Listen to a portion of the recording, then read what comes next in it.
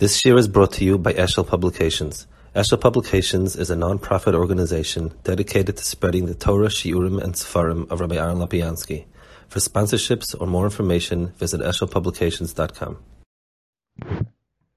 We're holding here in the Rebbeinu Bechaya on page 577, Churban Beis Hamikdash Nimur Pasuk Elef Pekudei. So he's speaking over here about the Pasuk of Elef Pekudei Mishkan. The word Mishkan is repeated twice in the sentence. Lama Mishkan Mishkan Shtei Pamim. Lefisha Beis Hamikdash Osed Lehismashkin Shtei Pamim. So it's Meramas that Beis Hamikdash is going to be destroyed twice, and this is sort of seen as retribution for what you did wrong. If you work out the gematrias, you'll figure out, you'll see the years that the Bayis Rishon stood by Sheni. How? Mishkan b'misporo im ha'oisius ramaz l'bayis Sheni. Mishkan b'misporo ramaz l'bayis Rishon. So Mishkan HaMishkan, the second Bayis stood 2 years more, so the hay is extra. The word Mishkan itself is it's 410, and HaMishkan is 420. So you have in the Gematria, the Rem is how long is there? V'chein ha'edus chosavav. V'cheshboinoi daled meis v'shmoinim shana mishatzim misayim shabonos lemes habayis. So when you add it up together, it's 480 years till you built the bayis. U'mashayech ze'ech na'cheshon fisher v'shana shen says near Mishkan. V'chol eila cheshboinus ro'ois of Moshe Baruch HaKodesh v'zeh eila b'chudei Mishkan Mishkan edus. So it's very interesting. So this is one of those Ramazim, and one could have understood, these were Hashem's words. So Moshe Rabbeinu could have been totally oblivious to it. And someday we would come along, or we have Masoros or whatever it is, and we would say, hey, guess what? Mishkan's Gematria this, HaMishkan's Gematria this, and so on. And Rechaya says that Moshe Rabbeinu sought the Ruach HaKodesh. In other words, Moshe Rabbeinu, on the one hand, he was a Shliach Neman, which means that he was faithful and he said exactly what he was told. On the other hand, he understood everything. So how do we understand the two parts of it? Let's give an example. If I want to have an accurate transcription of somebody's words, or an accurate record of somebody's words, a totally unthinking recorder would do the best job. So I just record. The recorder has no input, and I give it. On the other hand, if I want to hear commentary on it, or sort of picking up all sorts of nuances and hints and allusions, I would want to have a very, very intelligent listener who's going to give me over not memory verbatim, but give me a take on it. So how do we reconcile the two by Moshe Rabbeinu? So the answer is, just like Torah Shabbal Peh was given to Moshe Rabbeinu had to give us, physically and sort of mystically, the whole Torah. So the physical words were the words written in Torah, and that were given as accurate as is possible. The exact words are Kadosh Baruch Hu. By him understanding the deeper meaning of the words, that became the transmission of the Masoros to us. I don't know if it was active, passive, but the fact that his take on it was perfect in terms of understanding all the nuances and so on, that came over to us. I can add sort of a mashal. I don't mean it exactly the same way, but let's go back to our mashal of somebody giving over the speech. Imagine, let's get rid of the recorder and let's have people. You have one person who understands very little, but he's got this perfect memory, like very photographic memory, and he gives over the words that I said. So that's good. He's good for the words. But only somebody who caught the nuances can give over, like, sort of wink at a piece that he felt the guy was saying cheek, he can sort of emphasize a piece that he felt the person was saying for some reason. To be able to give over faithfully the nuances, you need to get them. So that's talking about a simple way, but in a deeper way, the Moshe Rabbeinu had to be privy to the nuances in Ruach HaKodesh in order for him to be mamshech. Okay, the next piece is a Svarno, and he says something very surprising, because we're used to the Beis Hamikdash being much more important than the Mishkan. The Mishkan was kind of a temporary travel version of Beis Hamikdash, and as everybody knows, the travel versions are much less complete and much less sophisticated than the permanent version. It's obvious, and yet there's a mile in the Mishkan over the Mikdash. Elov Kuda Mishkan. Kol echad mechalkei Mishkan aksuv l'mala hem oishim apkudim shenem aleim u'b'shemes tifkus kli mishmeres masom b'yadi sama v'zeh ki kol echad mem hoy roilus nechshav l'kar b'shem v'asher hu zeh haprati label vad v'asher hu mizeh amin. As each and every one of them was worthy of being singled out by name, not just by virtue of the fact he's a Levi. The kol shkein shet tzadek zal kol echad mikla kodesh as they cost. Didn't they cuss who had that job? So that's the pshat of Shemus Tifus Mishmeres.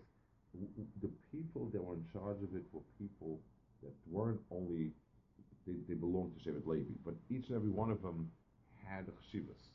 V'lazeli nifsedu ka'amam zal shematoyma avad sivram batel sikuyam tamloima atzi shitim oimdim she'oimdim la'adal melamim. So because the people who carried the Mishkan or were in charge of the Mishkan were people that were very chashiv, the Mishkan did not become batel. And none of it fell to the enemies. Al hefech mashkar mikdash shleim v'kelach v'bum chum b'ayis rishon al yedei nevuas Adon shliska sham dava miyani Mishkan Moshe Rabbeinu al Sham. So all the kalim that fell to the enemies were the kalim that were Beis Hamikdash, not the Mishkan. Mishkan never fell to Mishkan Eidos. Sipa Milas Mishkan. He's in fact giving over the Milas of the Mishkan. Now he's explaining why is it. So we've just said that the Mishkan is something that, well, even if it's smaller and less glamorous than Hamikdash, but it's eternal. It never felt enemies, never was vanquished. Why?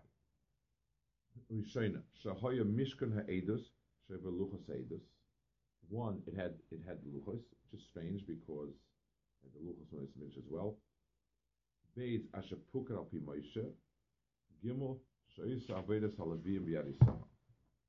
Ki amna mishrat kol chalkei mishkan b'yadi sama hoysem. Dalet ubetzalel ben Uri ben Chur lemat Yehuda asa shehoyu rashi umnei melech hamishkan v'kelov yichas adik shebedar. So being that the Mishkan was made by people of very big tzaddikim, they never ever, it didn't fall into the enemy's hands.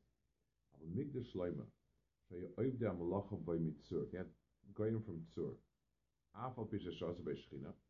even though the Shechina dwelled in it, it reached a level of Shechina dwelled, nifsidu halakav, the pieces were lost, taken away. You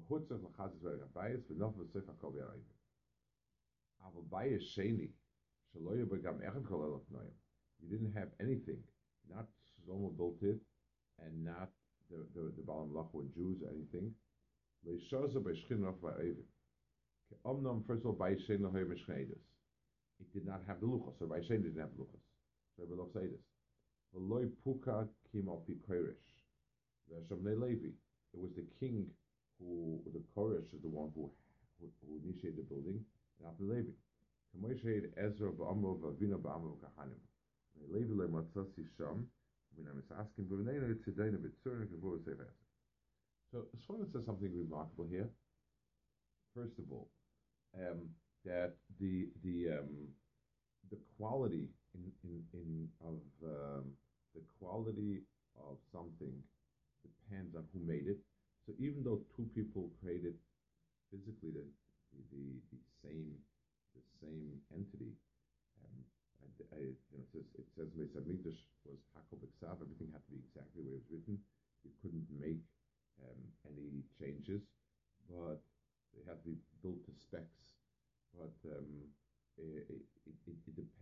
who built it, that was the longevity it had. That was how long it would stay. And the Sforno says that this was the reason why the Mishkan was the best, and the second, and the Mikdash was less, and the third one was least. First, so just I guess some sort of applications. Our perspective on things that are worthy are not only in terms of quantity, but in terms of longevity. Meaning as follows. A person has ability to build an institution that will attract thousands of kids for ruchnis, whatever it is. But a lot that goes into it is not so good. It's not built on very, very strong foundations. It's built on quite flimsy foundations. Mitzad the people that run it, mitzad the level of ruchnis and so on, versus a place that has very strong foundations, but people are but it's not very attractive. So everybody would say, okay, listen, you can't help it. I mean, this place is attracting hundreds and thousands of people and so on and so forth. Look at it. So the first point to consider is, okay, but how long will it last? It's true that this institution is booming, but it won't last long. It's like a bubble, which we saw, let's say, conservative movement, not comparing it, but just, I remember when it was presented as being able to attract the masses. And it was true, but it didn't last, it didn't endure. And simply because it was built on foundation that didn't exist as far as we're concerned. But the level, what goes into something is really something that predicts its longevity, and therefore Mr. Nefesh and Emes and the level of people involved is a big, big indicator of how long it'll last. There's a second point about how long it'll last. So how long it'll last, we can translate it like 1,000 years times 10 people is better than 5,000 people for 1 year. Just do the math. But it's deeper than that. The Sforno says it says Kedusha and Nitzchias go hand in hand. Nitzchias to us is a sign that whatever it is, we've touched on something that is eternal and belongs to a different set of values. Let's give an example. Imagine a doctor, let's say in medical research, we come up with something, with some health habit that seems to be working very well. But after a few years, it's not effective. So we would evaluate it as follows. It was a good thing, so eating X or doing Y was good because they happened to be a problem. Being there was such and such a disease going around, so this was an effective antidote to it. Once the disease is gone, it's meaningless. But let's say I touch on a core biological process, and this type of thing is something that is core to a person's health, then it's not going to go away because tachlis, the person is we're talking about something that's essential to a person. So when we create some sort of movement or some sort of ruchnistic enterprise, if it lasts for a while, a certain type of shul, a certain type of approach, if it was good for a while and then went on, then it's a sign that we haven't really touched a core value. The item it was an important item maybe, and it was important that it be there, but we didn't get to the heart of something, or else it would not have disintegrated with time. That's the definition of it. Okay, let's see another piece of the Kuzari here. It says,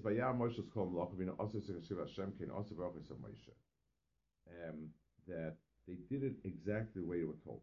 There's no parsha in the Torah that has so many times that they did exactly what Hashem said, that's how you should do exactly as Hashem said, good, as Hashem commanded, on and on and on and on and on. There was no room for artistic creativity.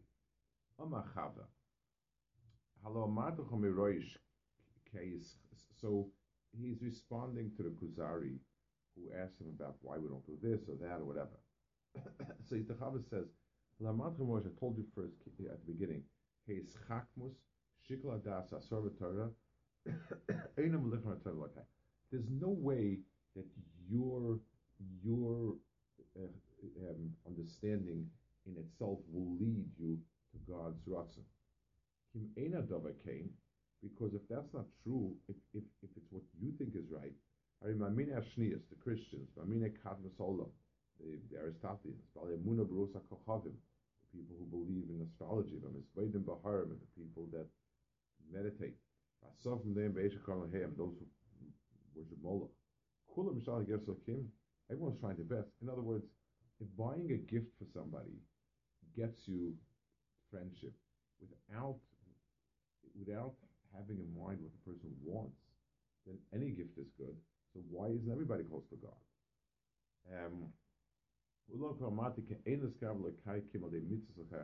You need to pick his mitzvah. So when you buy a gift for somebody, the feelings and thoughts are very important. Yes. But you need to make the effort to find out what the person likes. If the person is allergic to chocolate and you buy the person a fancy box of chocolates, it's not a terribly a good gift for that person. So it's something which you need to figure out, what does God want. Only a Kodesh Baruch Hu knows exactly the amount, the times, and so on. It's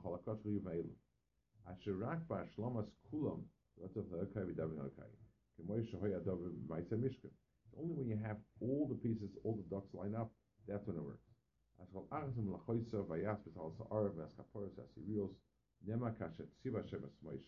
in Lema,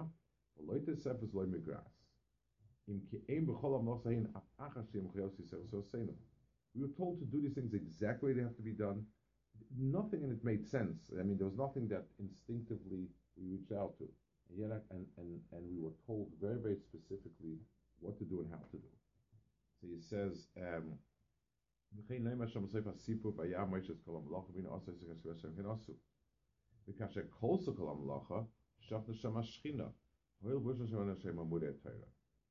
so now he says over here the shleimus that requires Asheras Hashchina, which is ha'echad.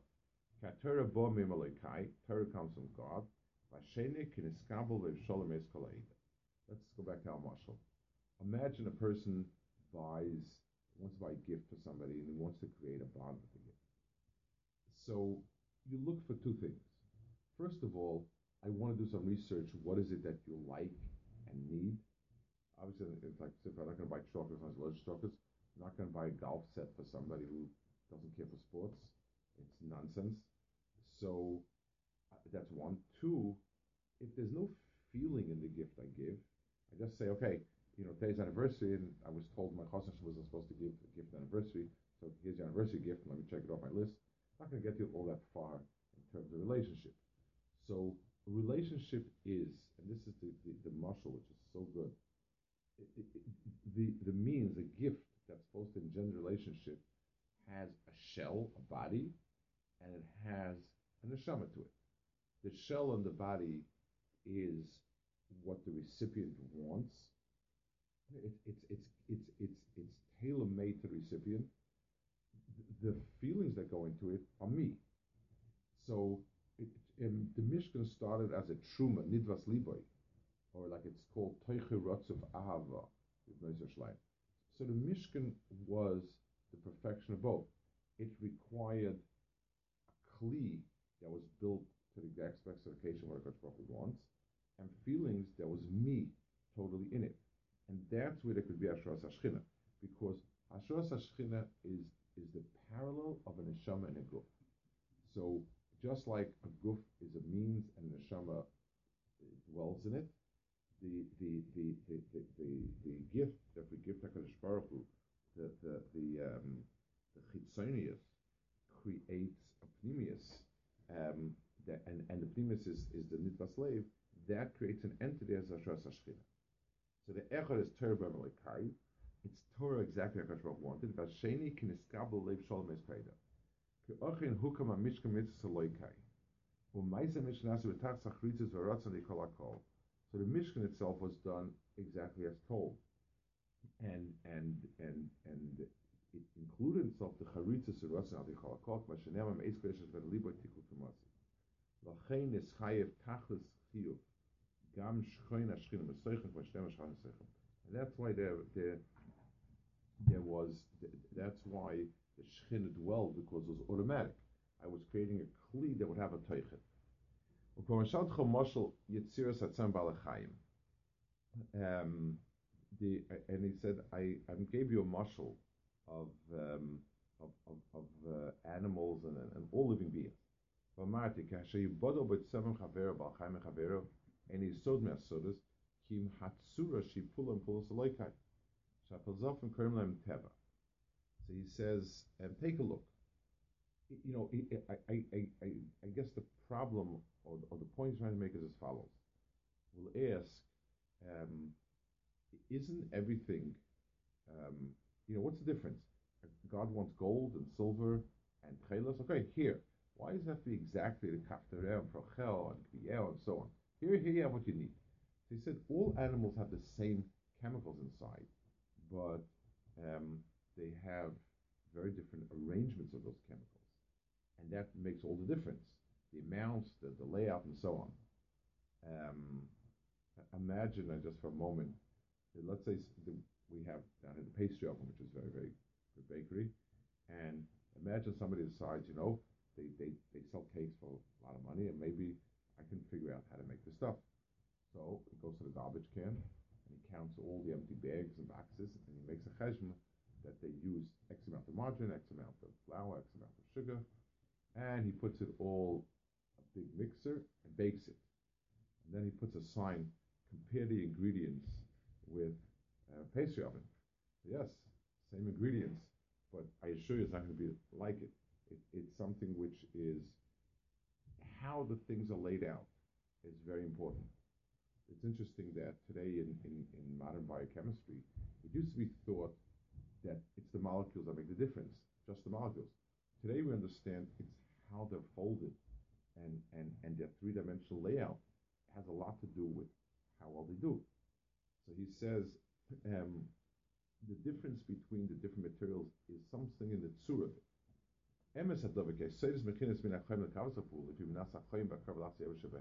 Yes, the chemicals maybe allow it to have certain properties. But the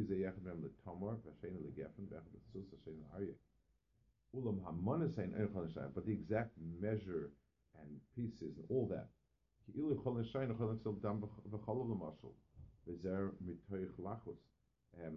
If we could do that, we could create anything we want. If we just took the ingredients, you could do whatever you want. As long as we could figure it out. Last paragraph. So you'll ask me, okay, but on the mashal I gave, people do create living things. You can create flies out of wine. It basically means if you let stuff rot, you create. That's the way I understood it then.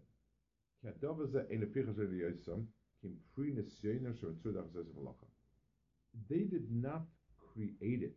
They discovered it. They said if you leave this around this way, this comes out.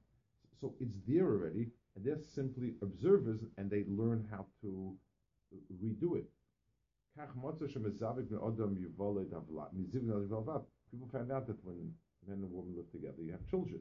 That they didn't invent it.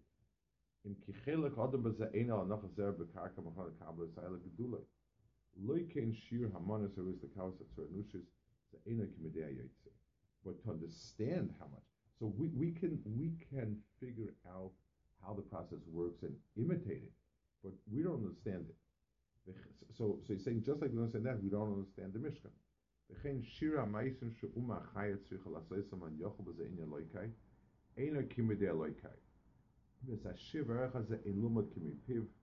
And the only place we can learn the amount and the measure is so injecting any of our so-called understandings into what the mission of the should look like, we couldn't do. That's one of the reasons why when Reform came out, they tried to change Sidrei Abeis Knesses, And there was a tremendous pushback. One of them was simply they just saw the direction of it, and therefore they said, well, they don't care about the bima, they're going much further than that. But down deep, there's also certainly kuda that it's something that affects the very heart of the mikdash, and the kodesh has specifications, and part of our understanding that Shras Hashchina requires what Hakadosh Baruch Hu wants is to stick to that. Okay.